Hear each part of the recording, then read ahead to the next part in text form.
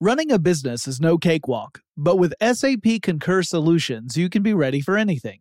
You can manage travel, expenses, and AP all on one platform that's packed with AI and best practices, and that delivers it all through an easy, clear, I can't believe how simple that is experience. So, while not much can be done about that guy who never fails to burn the microwave popcorn and stink up the entire office, with SAP Concur, you can easily handle almost anything else. Take control of your business finances today at Concur.com. That's CONCUR.com. This is the story of the one. As a maintenance engineer, he hears things differently. To the untrained ear, everything on his shop floor might sound fine, but he can hear gears grinding or a belt slipping. So he steps in to fix the problem at hand before it gets out of hand. And he knows Grainger's got the right product he needs to get the job done, which is music to his ears. Call, click Grainger.com, or just stop by. Grainger, for the ones who get it done. It's brand new, Season 2. I'm Marissa Thalberg. And I'm Stephen Wolf-Bedeta. And we're excited to be back having bigger, bolder, and always real conversations. Straight from the C-suite front lines of marketing, media, and more. We have great friends joining from people you may know, like Wilmer Valderrama and Bobby Burke. And people you'll want to know. So grab a coffee or, hey, even an Aperol Spritz and come join us on America's #1 podcast network, iHeart. Listen to Brand New on the iHeart Radio app, Apple Podcasts, or wherever you get your podcasts. As important as choosing the right destination when traveling is choosing the right travel partner. Gene Fodor. Gene, was good. But be careful, because the worst trips result when two partners have two different agendas. The CIA really need your help, Gene. Freeze, Americano. Gene, run! Listen to Fodor's Guide to Espionage on the iHeartRadio app, Apple Podcasts, or wherever you get your podcasts. Get in touch with technology with Tech Stuff from HowStuffWorks.com. Hey there and welcome to Tech Stuff. I'm your host, Jonathan Strickland. I'm an executive producer over at How Stuff Works, and I love things that are technologically oriented. I'm the technology guy. Fun story. The reason I'm the tech guy is because many years ago at How Stuff Works, we had decided that all the writers were going to specialize in different fields, and we're all liberal arts graduates, and it turned out I was the one guy who wasn't afraid of technology. That's how I landed this gig. Actually, I argue that I had the best gig out of everybody because technology either works or it doesn't. Everything else is a lot more fuzzy. Today we're going to talk about a topic that gets a little fuzzy at times. We're going to talk about a video game company. Now, a few years ago, this particular video game studio got started by two teenage boys. And just a couple of years ago, it hit its 30th anniversary. If you had picked up the first couple of games that studio produced, you probably would not have predicted that the company would go on to create some of the most popular games for Sony's PlayStation consoles, which makes sense because at that time PlayStation didn't even exist, so how could you predict this? But the studio was Naughty Dog, and this is its story. And the story is so big, so epic, and I'm not making that up, that this is going to be a two-parter. So in this first part, we're going to focus on the formation of Naughty Dog and how it grew into a big studio. Now, those two teenage founders were actually not even teenagers when they first met one another. Their names are Jason Rubin and Andy Gavin. They met when they were 12 years old. They were attending Hebrew school and preparing for their individual bar mitzvahs. Now, Rubin and Gavin shared a common passion, which was video games. Actually, it was a little broader than that. It was computers and video games. Both of them had a fascination with them and had each worked independently to learn how to program computers and build their own video games. Now, they each had Apple II computers, and they had been building these little programs using those computers. Now, Gavin had actually gone to the trouble of learning assembly language programming. Rubin largely programmed in Apple Basic. And they, along with a couple of other classmates at Hebrew school, would have these little quick conversations about games and programming, and they focused on that a little bit more than they were their actual studies in preparation for their bar mitzvahs because they found it really fascinating and fun, and they were passionate about it. And Gavin and Rubin soon discovered that their individual skills would complement the others, where one person might not be as strong, the other one was. And so they ended up realizing that they could form together to create a sort of computer Voltron. Andy Gavin was the better programmer of the two, and his games would typically run pretty well with very few bugs or glitches. But he was not a very strong artist. He had not developed artistic skills, and so his games often didn't look like much.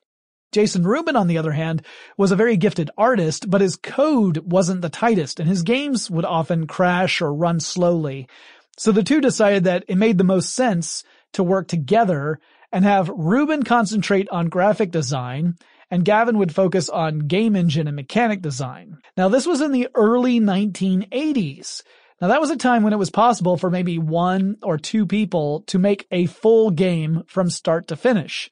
So games like the early Ultima titles were proof of this. That was the work of Richard Garriott, primarily in the first few games. It took some imagination and skill to create a compelling game, but the relatively low bar for technical requirements meant that things were not yet so complicated that it would require specialized talent to pull it off. The machines that were running these games were fairly primitive, especially by today's standards. They're more primitive than the most basic version of a smartphone out there. So being that simple, comparatively speaking, was a benefit for anyone who wanted to make content. You had restrictions you had to work within, and you couldn't try and tackle a game that was too complicated because there literally weren't any machines that could run those games. So you could be a generalist and find success. This was an era before the World Wide Web. The internet itself did technically exist, but it was very young and limited to eggheads and research facilities and universities. Jason Rubin and Andy Gavin didn't even have the benefit of a large library of computer programming books to pull from because it was still a pretty young field. There were books on programming, but they were few and far between, and they weren't necessarily easy to find. So they did their best. They worked together. They read a magazine called Byte magazine that had a lot of programming tips inside of it. And they would occasionally consult with other people on computer forums that were on bulletin board systems and things like that in order to get a little more information. Rubin would refer to them as Gandalfs. They would be someone who would have at least a little more information than you did, and they were happy to share it. And they learned largely through this process and through teaching themselves. Their first real collaboration was a faithful port of an existing game. That game was Nintendo's Punch-Out! It took them somewhere between a year and a year and a half to make this game. They did a really good job of copying the game. They painstakingly studied every single frame of animation so that they could recreate it in their own version. But then reality popped in to give the two boys their first lesson. Jason's father was a lawyer who specialized in intellectual property law, and he told the boys that copying someone else's game might be a good way to practice programming, but you couldn't actually legally sell it because you'd be infringing on copyright.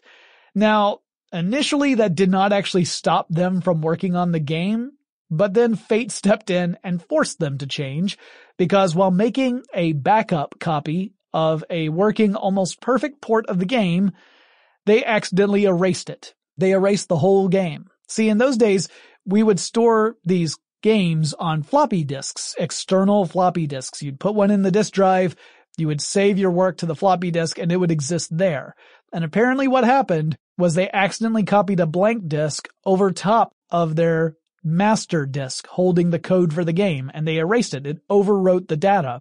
If you listen to my episode about the process of deleting, you know once you overwrite data on a piece of media, it's gone. And that's what happened. They got rid of the source code for their game and erased all of that work that had taken more than a year to put together. And so the teenagers went back to the drawing board. Their goal was to create a game that they could potentially sell to someone. So they worked on another game for the Apple II, and they had a working game ready to go in 1985. It was an educational title, and it was called Math Jam. And they had also come up with a name for their company. They incorporated in 1984, actually. That name was Jam Software. Jam was an acronym that stood for Jason and Andy's Magic. They self-published this game, Math Jam.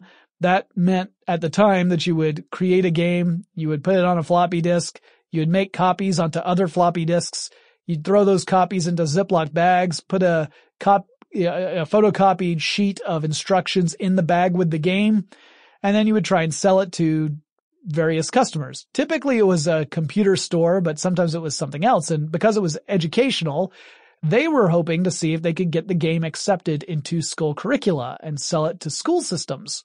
They figured that was a big market, that it was a pretty sure thing, but what they did not count on is that schools have typically a pretty bureaucratic organization with layers of approval that were necessary for any game to be accepted into the school system. And rather than try and navigate that, the two boys decided that they would cut their losses and walk away from Math Jam and create something else.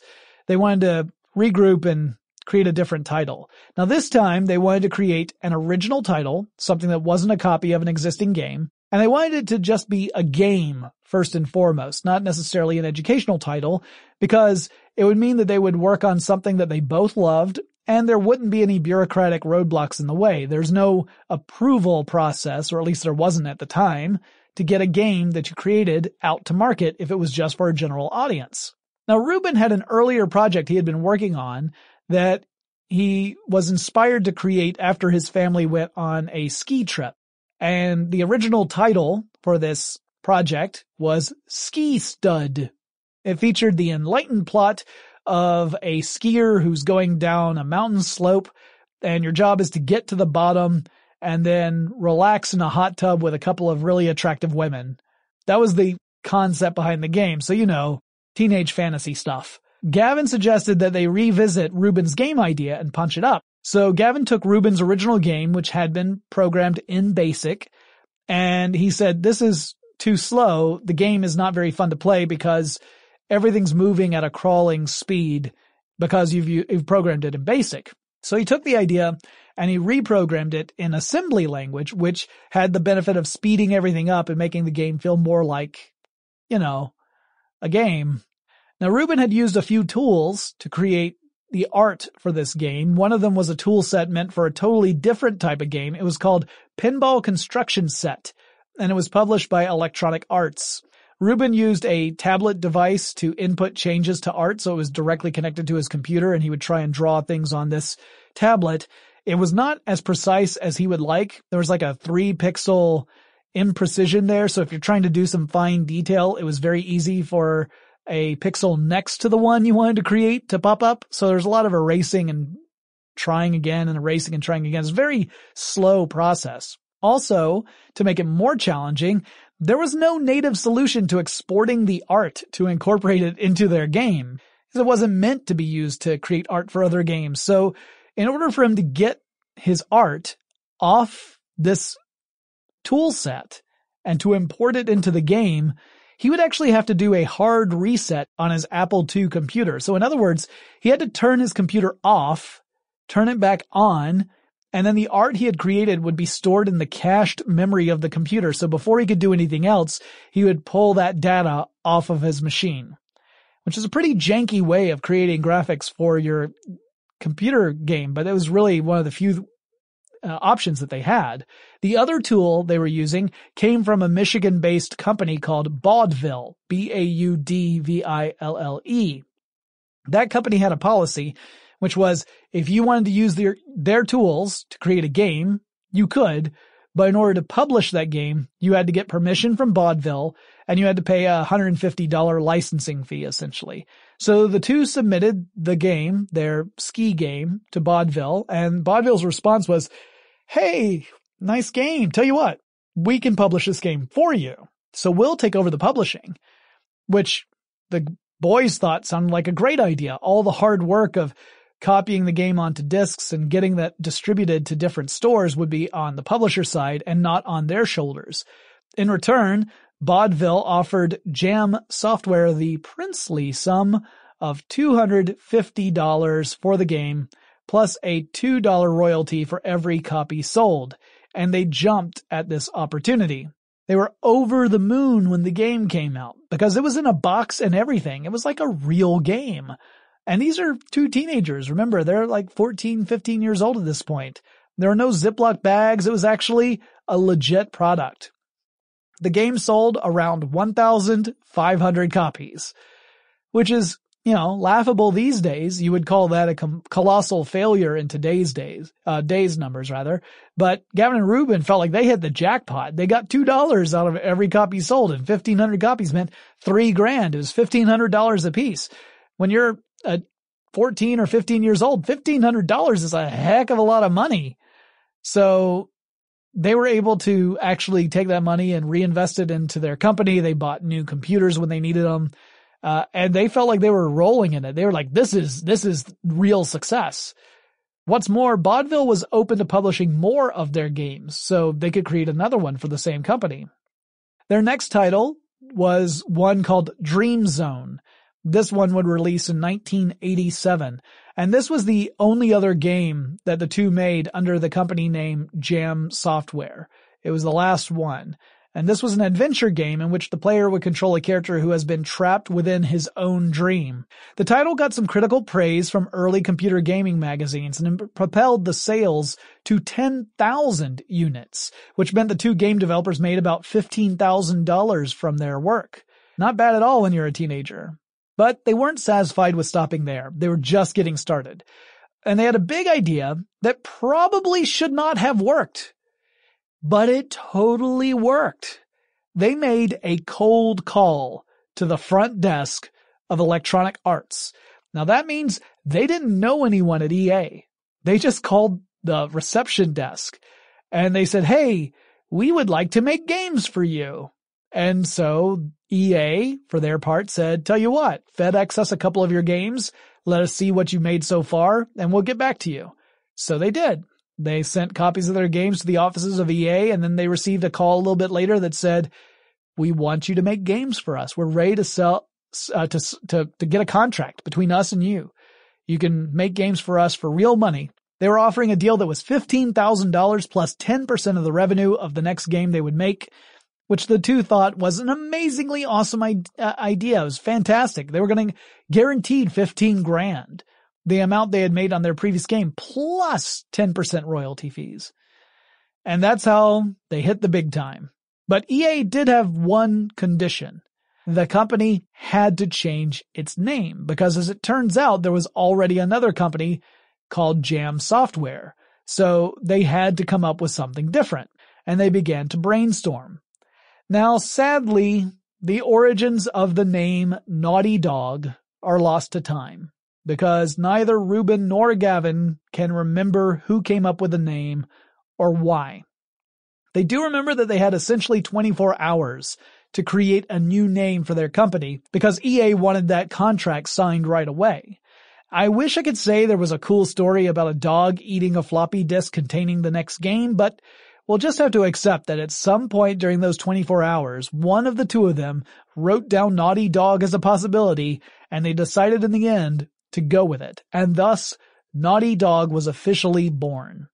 The first game they made for EA was called Keef the Thief. It was a role-playing game that came out for the Apple IIgs, the Amiga, and the PC systems.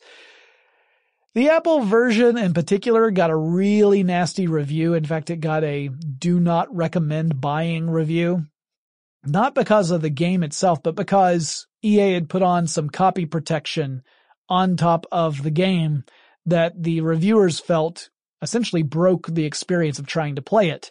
Anyone who has dealt with draconian copy protection strategies knows what this is like, where the protection for the game actually impedes your ability to play the game and can sometimes encourage people to seek out pirated and broken copies of the game, things where people have broken the encryption around the game just so that you can play the game you want to play.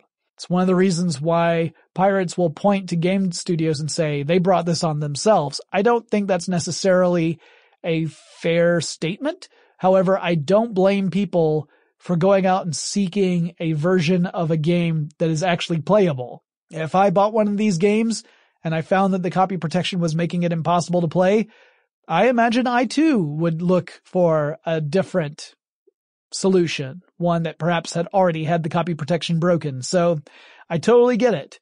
And anyway, they encountered this, and that really kind of hurt their sales figures. They didn't do too well with Keith the Thief. However, that was just the first game for EA and largely was kind of swept under the rug.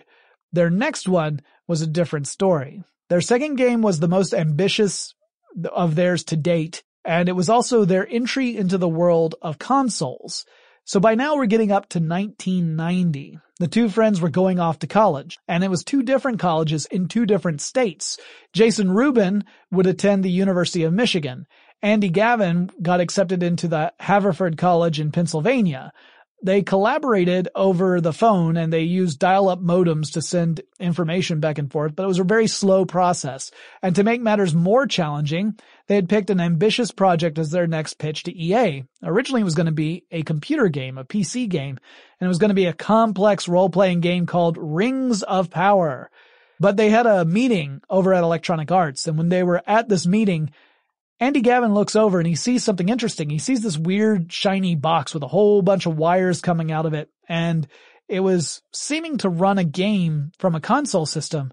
And he asked the people at EA, he said, "Is that a reverse engineered Sega Genesis?" Immediately, according to Andy Gavin, some EA officials swept them into an office and said, "Yeah, we're going to need you to sign an NDA, a non-disclosure agreement, so that you don't tell people that you saw this here, because this is not something that we're ready to talk about yet." So then Gavin says, "Does this mean we should start developing games for the Sega Genesis?" And the guys at EA said, "That would be an excellent idea. The second best idea you could have right now. The best idea you could have right now is to sign the NDA." So they did, and only talked about it years and years later when no one really cares. But they decided, well, maybe we should develop Rings of Power for the Genesis, not for the PC, and they decided to switch gears. It took some time to put the game together, since they were living in different states and also had schoolwork to attend to. Although Andy Gavin said he was spending maybe 2 or 3 hours a day on his schoolwork and the rest of the time he was working on developing games. But in the end, they produced a game that was one of the most robust console-based RPGs of its time. And it was largely Andy Gavin's project. It was an idea he was really excited about. And Jason Rubin did a lot of work on it. It's not like he didn't contribute, but it was kind of Andy Gavin's pet project, the one he really wanted to do. It went gold in 1991, and it did really well. It sold like 100,000 copies. That's not anything to sneeze at. And it had the potential to sell a whole lot more. It was getting great reviews. And then the two hit a problem that almost made them walk away from developing games entirely. What happened? Well, I'll tell you. But first, let's take a quick break to thank our sponsor. Running a business is no cakewalk. There is a ton to keep track of. Employees to keep happy, spending to control, travel to plan, and on top of it all, nobody knows exactly what the future holds. Your finance team always has to be ready to change. But with SAP Concur Solutions, you can be ready for anything. You can manage travel, expenses, and AP all on one platform that's packed with AI and best practices. And that delivers it all through an easy, clear, I can't believe how simple that is experience. And you can finally say goodbye to the costly mistakes and risks that come from manual work and spreadsheets. So, while not much can be done about that guy who never fails to burn the microwave popcorn and stink up the entire office, with SAP Concur, you can easily handle almost anything else. Take control of your business finances today at Concur.com. That's CONCUR.com.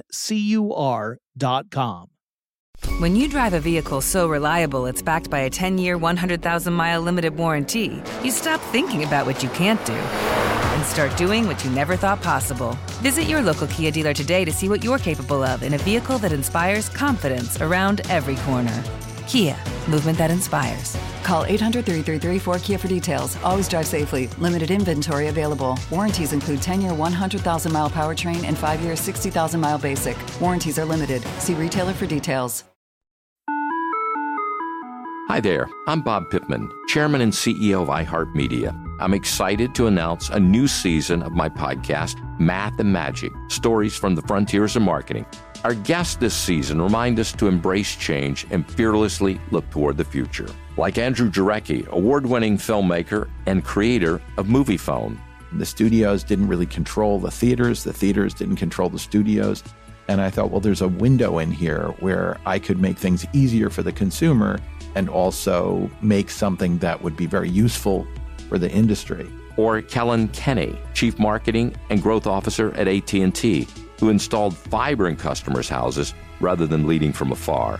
It is so crucial that you spend time with the customers. That is the best lesson. In these exciting times, we're looking to the math, the strategy and analytics, and the magic, the creative spark, more than ever. Listen to a brand new season of Math and Magic on our very own iHeartRadio app, Apple Podcast, or wherever you get your podcast. Mother's Day is right around the corner, and in true She Pivots fashion, we're highlighting moms who've dedicated their lives and their pivots to supporting mothers. The iconic Christy Turlington will join us to talk about launching Every Mother Counts after pivoting from her 90s supermodel days. And later, the co-CEOs of Baby to Baby will share how they're addressing the needs for millions of babies and moms. So tune in and subscribe to She Pivots. New episodes out every Wednesday. Listen to She Pivots on the iHeartRadio app, Apple Podcasts, or wherever you get your podcasts.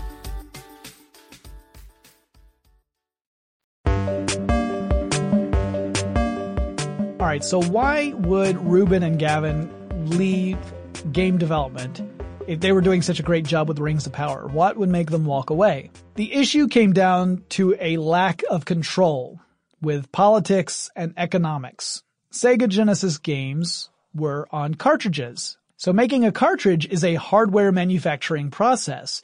The games are hard-coded onto the cartridge itself. So if you contrast that with games on floppy disks or CDs, those are just blank media. You can write to them directly. It doesn't take any special equipment. You're not creating a circuit board, but a cartridge, essentially, that is a circuit board. And the circuit board, the physical circuit board itself represents the game. So every cartridge is unique to the specific game. You can't overwrite a cartridge and put a different game on it. So it takes time and resources to put together cartridges, and that limits how many you can make. It's all based on your capacity of your manufacturing facility. You're physically limited by that fact. Now, if Rings of Power had been the only major game coming out that season, Sega probably could have put more manufacturing power behind it and turned it into a colossal hit.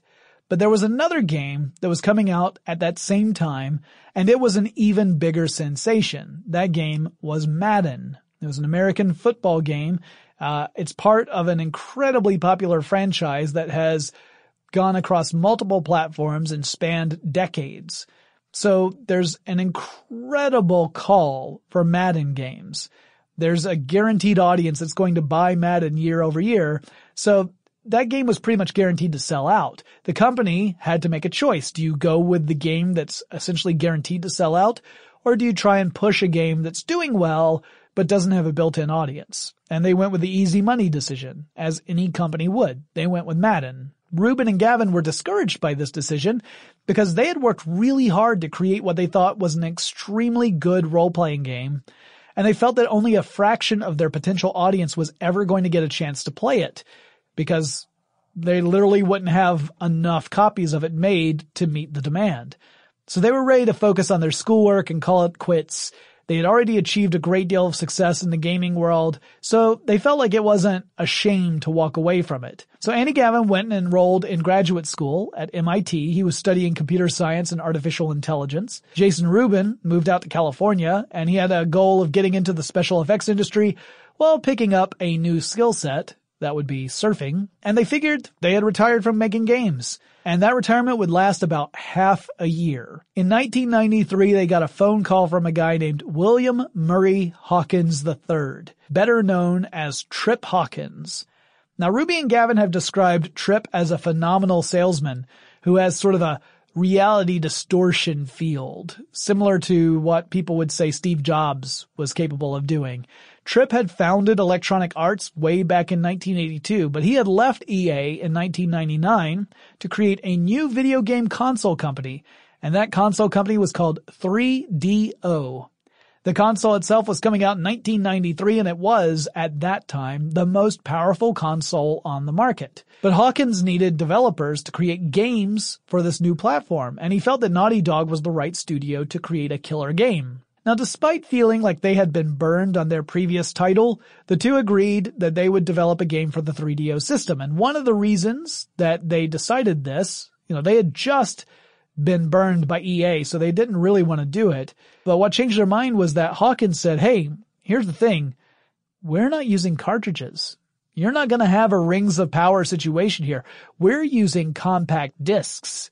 So we can write information to those discs easily. The manufacturing process is a breeze compared to creating cartridges. So you're never going to run into that situation where a company is going to make one game more than another game because of manufacturing issues. That's just not a problem here. So with that in mind, the two accepted a developer machine for the 3DO, and they got to work. Now, developer machines are machines upon which you can program your games, test it on there because it'll run the software just as the consumer hardware would, but it has more capabilities than a consumer version of the 3DO. They looked around at what was popular in arcades, and they saw that fighting games were breaking all the records. Games like Mortal Kombat and Street Fighter were gobbling up quarters left and right. But the two felt that no one had really nailed it for the home console market, and they noticed that no one had signed up to create such a game for the 3DO. There was no Mortal Kombat that was on its way to the 3DO, no Street Fighter, so there was opportunity there. And they got to work immediately on a new piece of intellectual property called Way of the Warrior. And if you look at Way of the Warrior, you could immediately say this was obviously influenced by Mortal Kombat. By influenced, I mean you could argue that it's a distant cousin to Mortal Kombat, complete with finishing moves that look a lot like fatalities, a cast of characters that resemble that sort of Mortal Kombat approach. And those characters all had backstories and unique movesets. So similar in many ways to Mortal Kombat. Initially, they had no publisher for that game. Ruben and Gavin self-funded the development using the money they had earned from Rings of Power. It took them about a year and $100,000 of their own money to make the game. The characters are actually modeled after their friends. A lot of Andy Gavin's classmates are characters in Way of the Warrior. One of his professors, a guy who was a leading expert on robotics, is a character in the game. Another person who became an expert in protein folding and was a candidate for the Nobel Prize is one of the characters in the game. It's one of the most illustrious fighting rosters I've ever seen, but only if you count the people playing the characters, not the characters themselves. As for the production of the game, they really made the most out of their situation. Andy Gavin was renting an apartment in Boston, and Jason Rubin would go there and work out of that same apartment. They had their friends dress up in ridiculous costumes that were made with whatever stuff they happened to have nearby, including, and I am not making this up, pillowcases and containers from fast food restaurants. They made costume pieces out of all of this stuff, and that's what the characters in the game are wearing. Now, to the credit of the game, it doesn't look as cheesy as I'm making it sound, but they were really just kind of making all this stuff up as they were going along while trying to build out the game. I think of it as being really kind of cool and dorky at the same time. I totally approve of it, by the way. Now, they had no publisher, so they had no one they had to answer to, but eventually they were going to need a publisher because they're going to need someone to take over the production side of actually making and shipping copies of the game. So it was going to be for the 3DO, but they needed to partner with somebody to produce it for the 3DO. They ended up attending a trade show, and they began to shop their game around. They essentially got an 8-foot by 8-foot square of the 3DO booth at E3, and they demonstrated their game. Now, publishers would come up and ask them, hey, who's publishing this game? And they said, no one yet. We're actually looking for a publisher. And this was something very different from the typical way that things would work at trade shows. Generally, publishers get pitches from established teams that have an idea, but they have not actually started a game, or they certainly haven't finished one. So this was a brand new experience.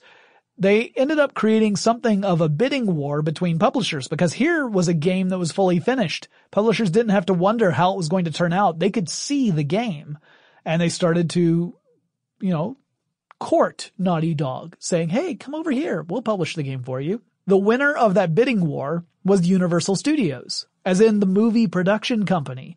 Universal was deciding they wanted to get into the video game business, and they started to acquire smaller companies to create the Universal Interactive brand of computer games. And they gave the two an offer they couldn't refuse. The studio would actually provide office space for Naughty Dog. They would also provide support staff, and all of that would be on Universal's dime. It wouldn't be a charge to Naughty Dog at all. They would get free studio space in Hollywood, California, on the Universal Studios lot, right next door to the office of a certain Mr. Steven Spielberg. So they agreed. Now, to take this opportunity, Andy Gavin actually had to drop out of graduate school. He had been working toward his master's degree, and this was not an easy or light decision. His dad was reportedly very much against this idea, but ultimately he figured this was a way he could chase his dream job.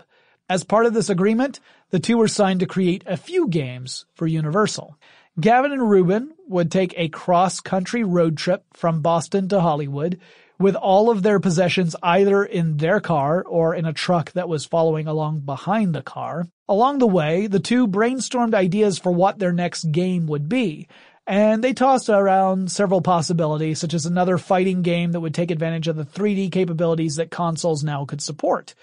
Because suddenly with consoles like the 3DO and the next generation of consoles, you could incorporate three-dimensional aspects into your game, when before it was all 2D.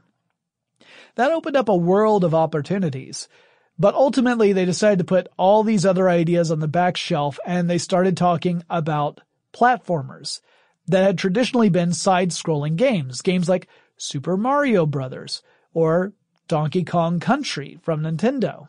They both loved Donkey Kong Country. They loved the art style, they loved the gameplay, and they got to thinking about the possibility of creating that style of game, but using the capability of going in 3 dimensions with it, adding real depth to the game. Like, what if instead of running left to right, the character was running forward from your perspective, or toward you? That suddenly opened up new possibilities for gameplay, new challenges, and that got them really excited. By the time they finally reached California, they knew their next project was going to be a 3D-based platformer, and they even had a general idea of what the story and setting were going to be, but that's about all they knew at that point. Now, they jokingly referred to the game as Sonic's Ass. It was named after Sonic the Hedgehog. The reason they called it this is they imagined that the game was going to be where the player controlled a character where their back was going to be to the player's perspective. So you're always looking at the backside of your protagonist. And it turns out that that side scroller going to a front or back scroller would mean this. And since you'd be looking at the rear end of this as yet unnamed character, they chose Sonic's Ass as a quick descriptor. At this stage, they had no idea what form this character was going to take or what its name might eventually be. But they did have those big ideas. They generally knew that they wanted to have a heavily story-driven game with lots of cutscenes and plot details interwoven into the experience.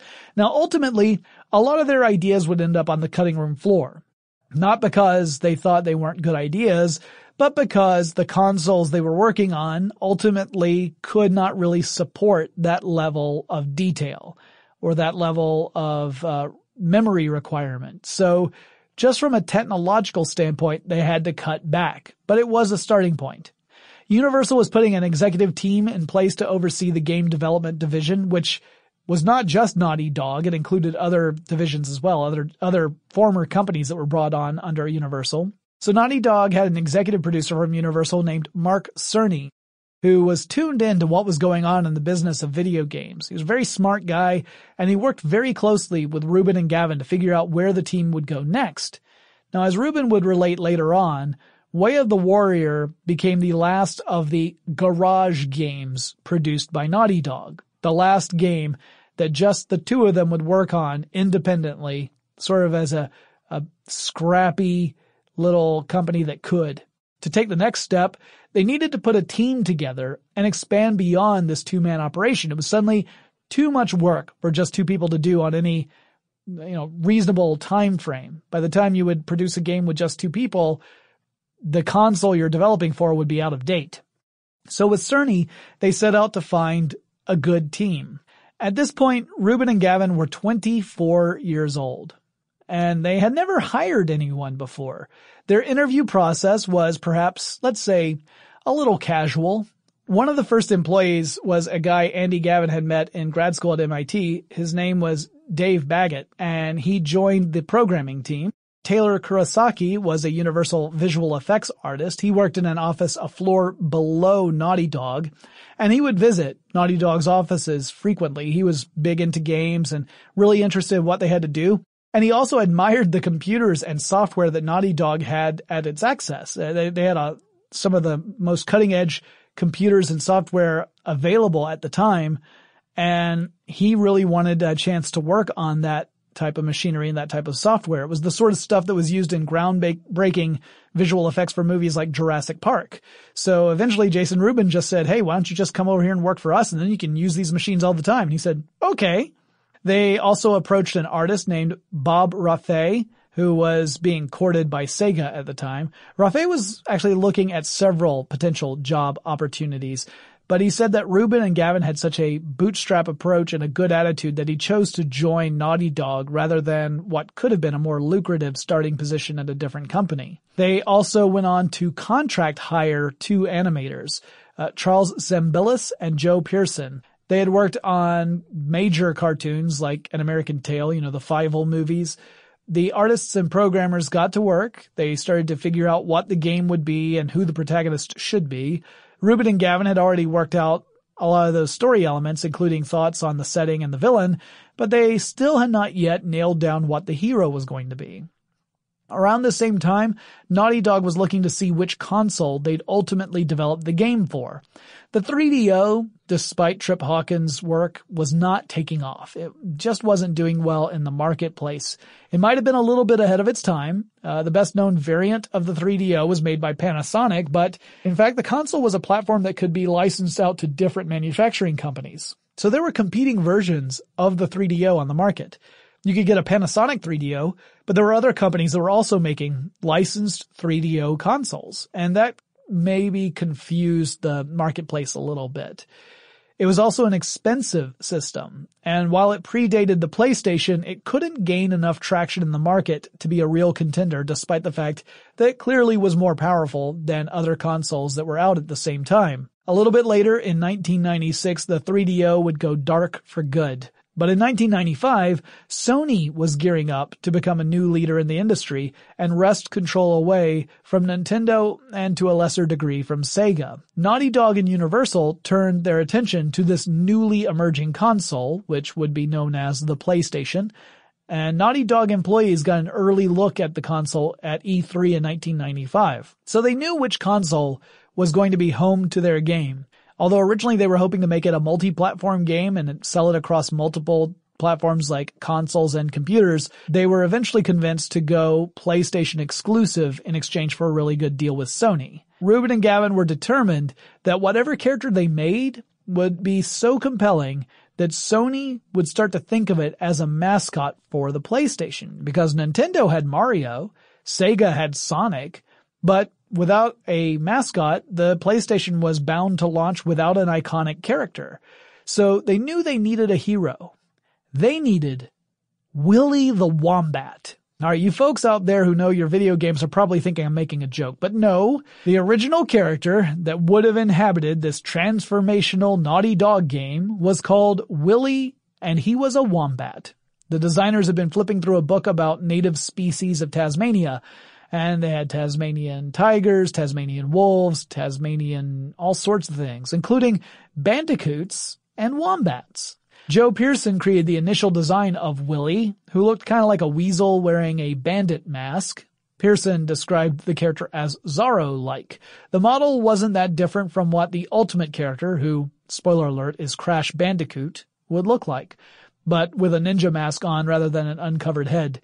Charles Zimbalist took that lanky design that Pearson had created and gave him sort of a hunched over, somewhat manic approach, animating him in a way that made him look a little crazy. The combination created an unusual effect that hadn't really been done in video games. It felt right and a little weird. But something else that the team felt was weird was the name. Or rather, they felt it wasn't weird or memorable enough. Now there's some memory-based confusion over who came up with the whole thing. But Kurosaki said later that he was pretty sure that he and Dave Baggett came up with the name Crash. So there may have even been a brief moment where the character would have been Crash Wombat. That obviously didn't stick, and so they ultimately decided to change the character's species as well as his name, and that's when we got Crash Bandicoot. Now I've got a lot more to say about the development of Crash Bandicoot, but before I go on, let's take another quick break and thank our sponsor.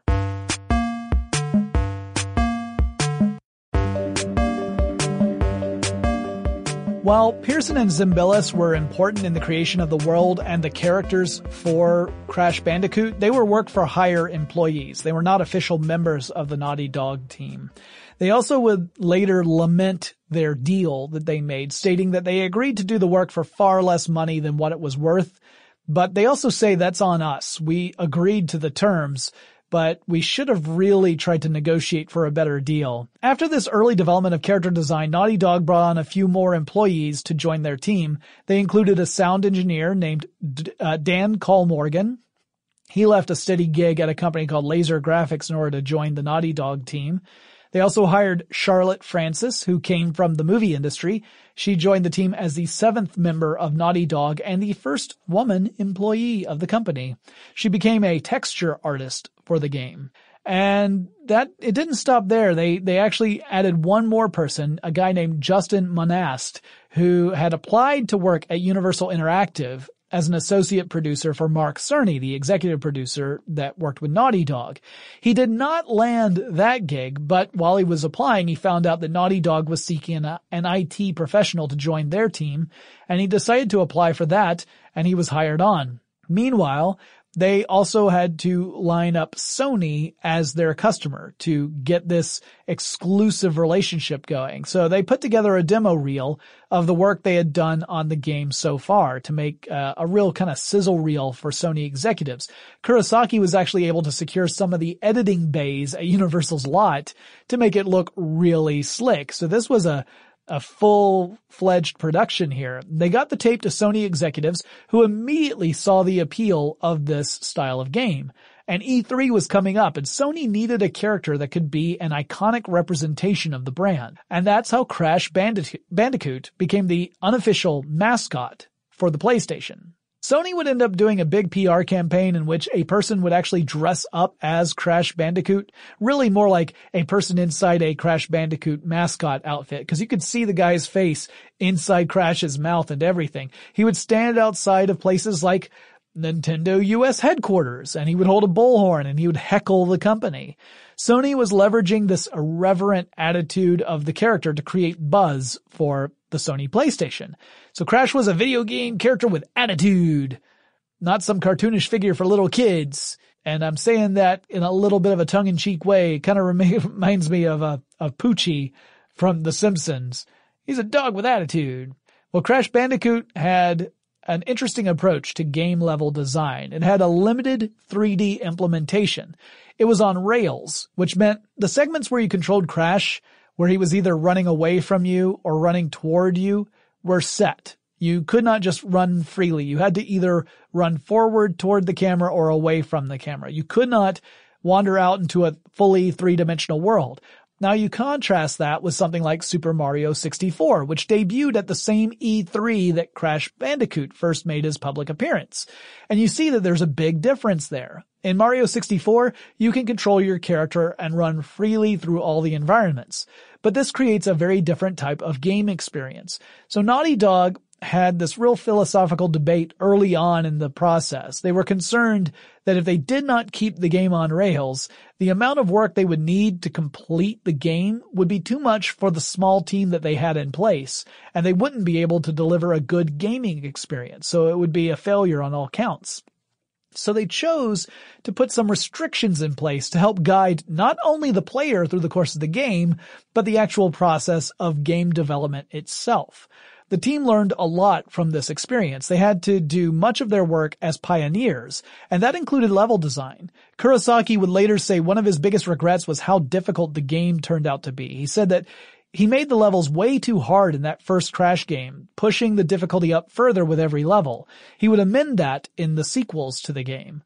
Another thing they learned was how to work within the constrictions of the platform they were designing for. So the PlayStation was capable of supporting a game containing about 3,000 polygons, individual little shapes out of which you would create larger figures.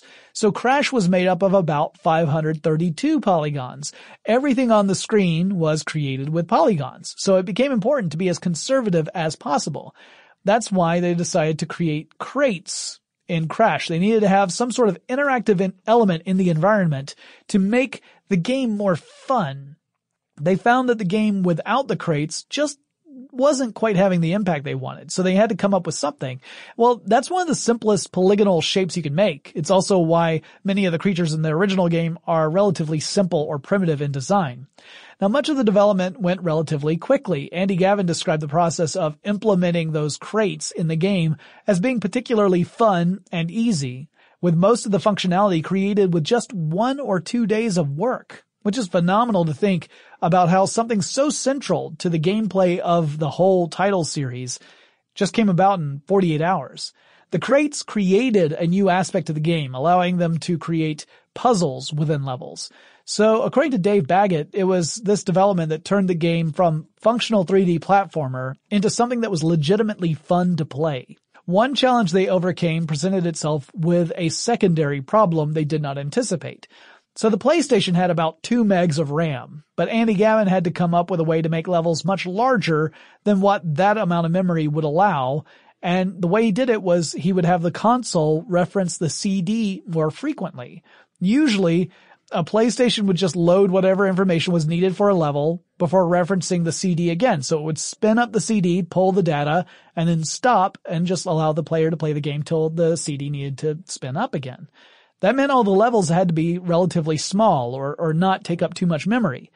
Gavin had created a system in which the console would frequently reference the CD, reading it so that it could load in the images for the levels throughout gameplay over and over. But therein lies a problem.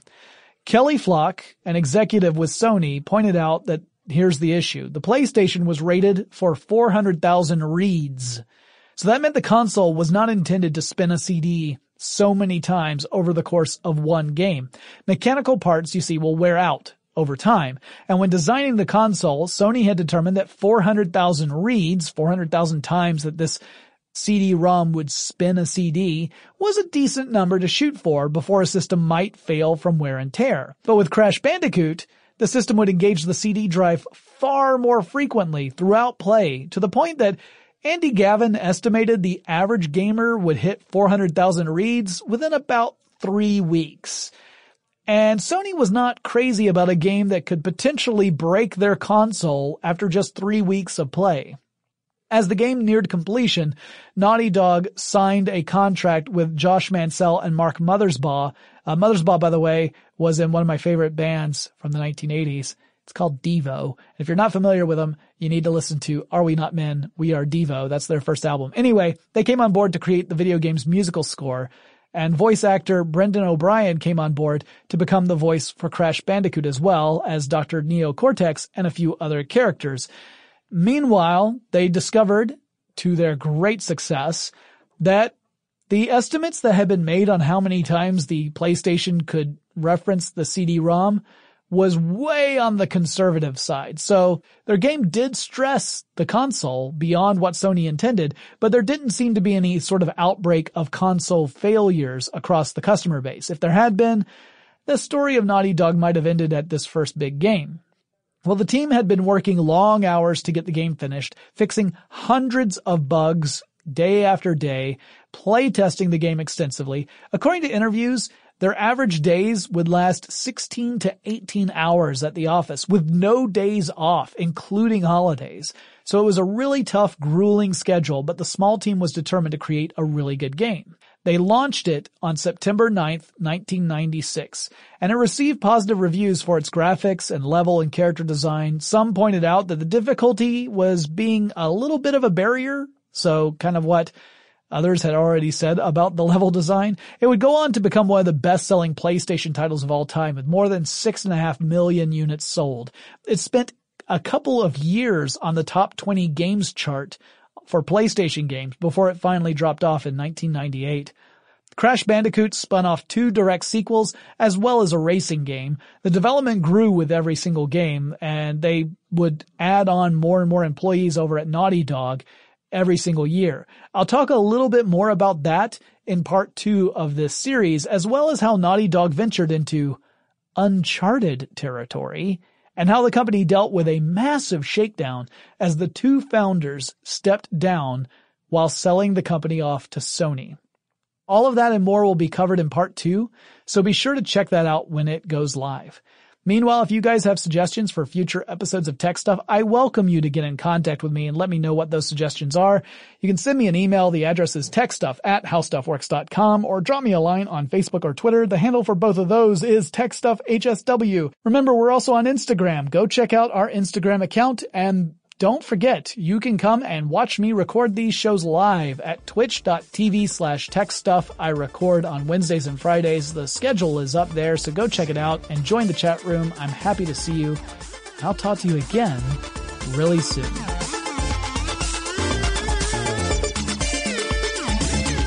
For more on this and thousands of other topics, visit howstuffworks.com.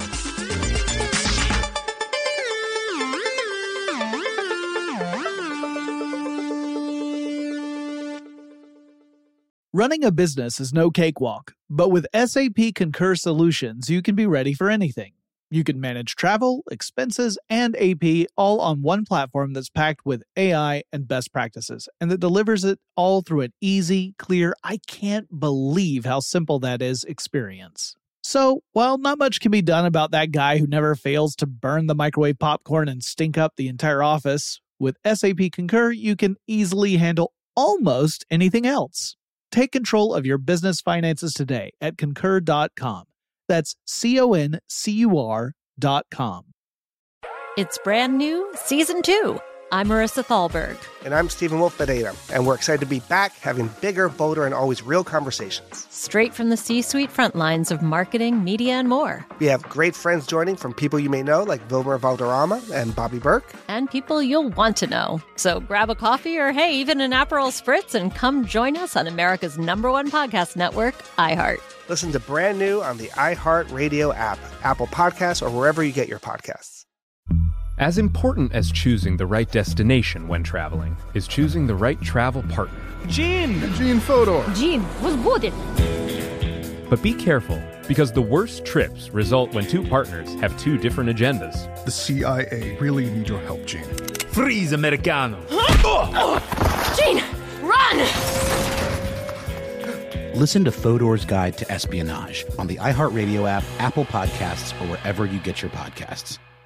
Hey, I'm Jay Shetty, and I'm the host of On Purpose. This week, I talked to Tiffany Haddish in a hilarious, deep, thoughtful interview where we dive into family trauma, grief, sobriety, love, and dating. I got a big heart, and I'm very forgiving, but don't abuse it. It's been abused enough. Listen to On Purpose with Jay Shetty on the iHeartRadio app, Apple Podcast, or wherever you get your podcasts. Trust me, you won't want to miss this one.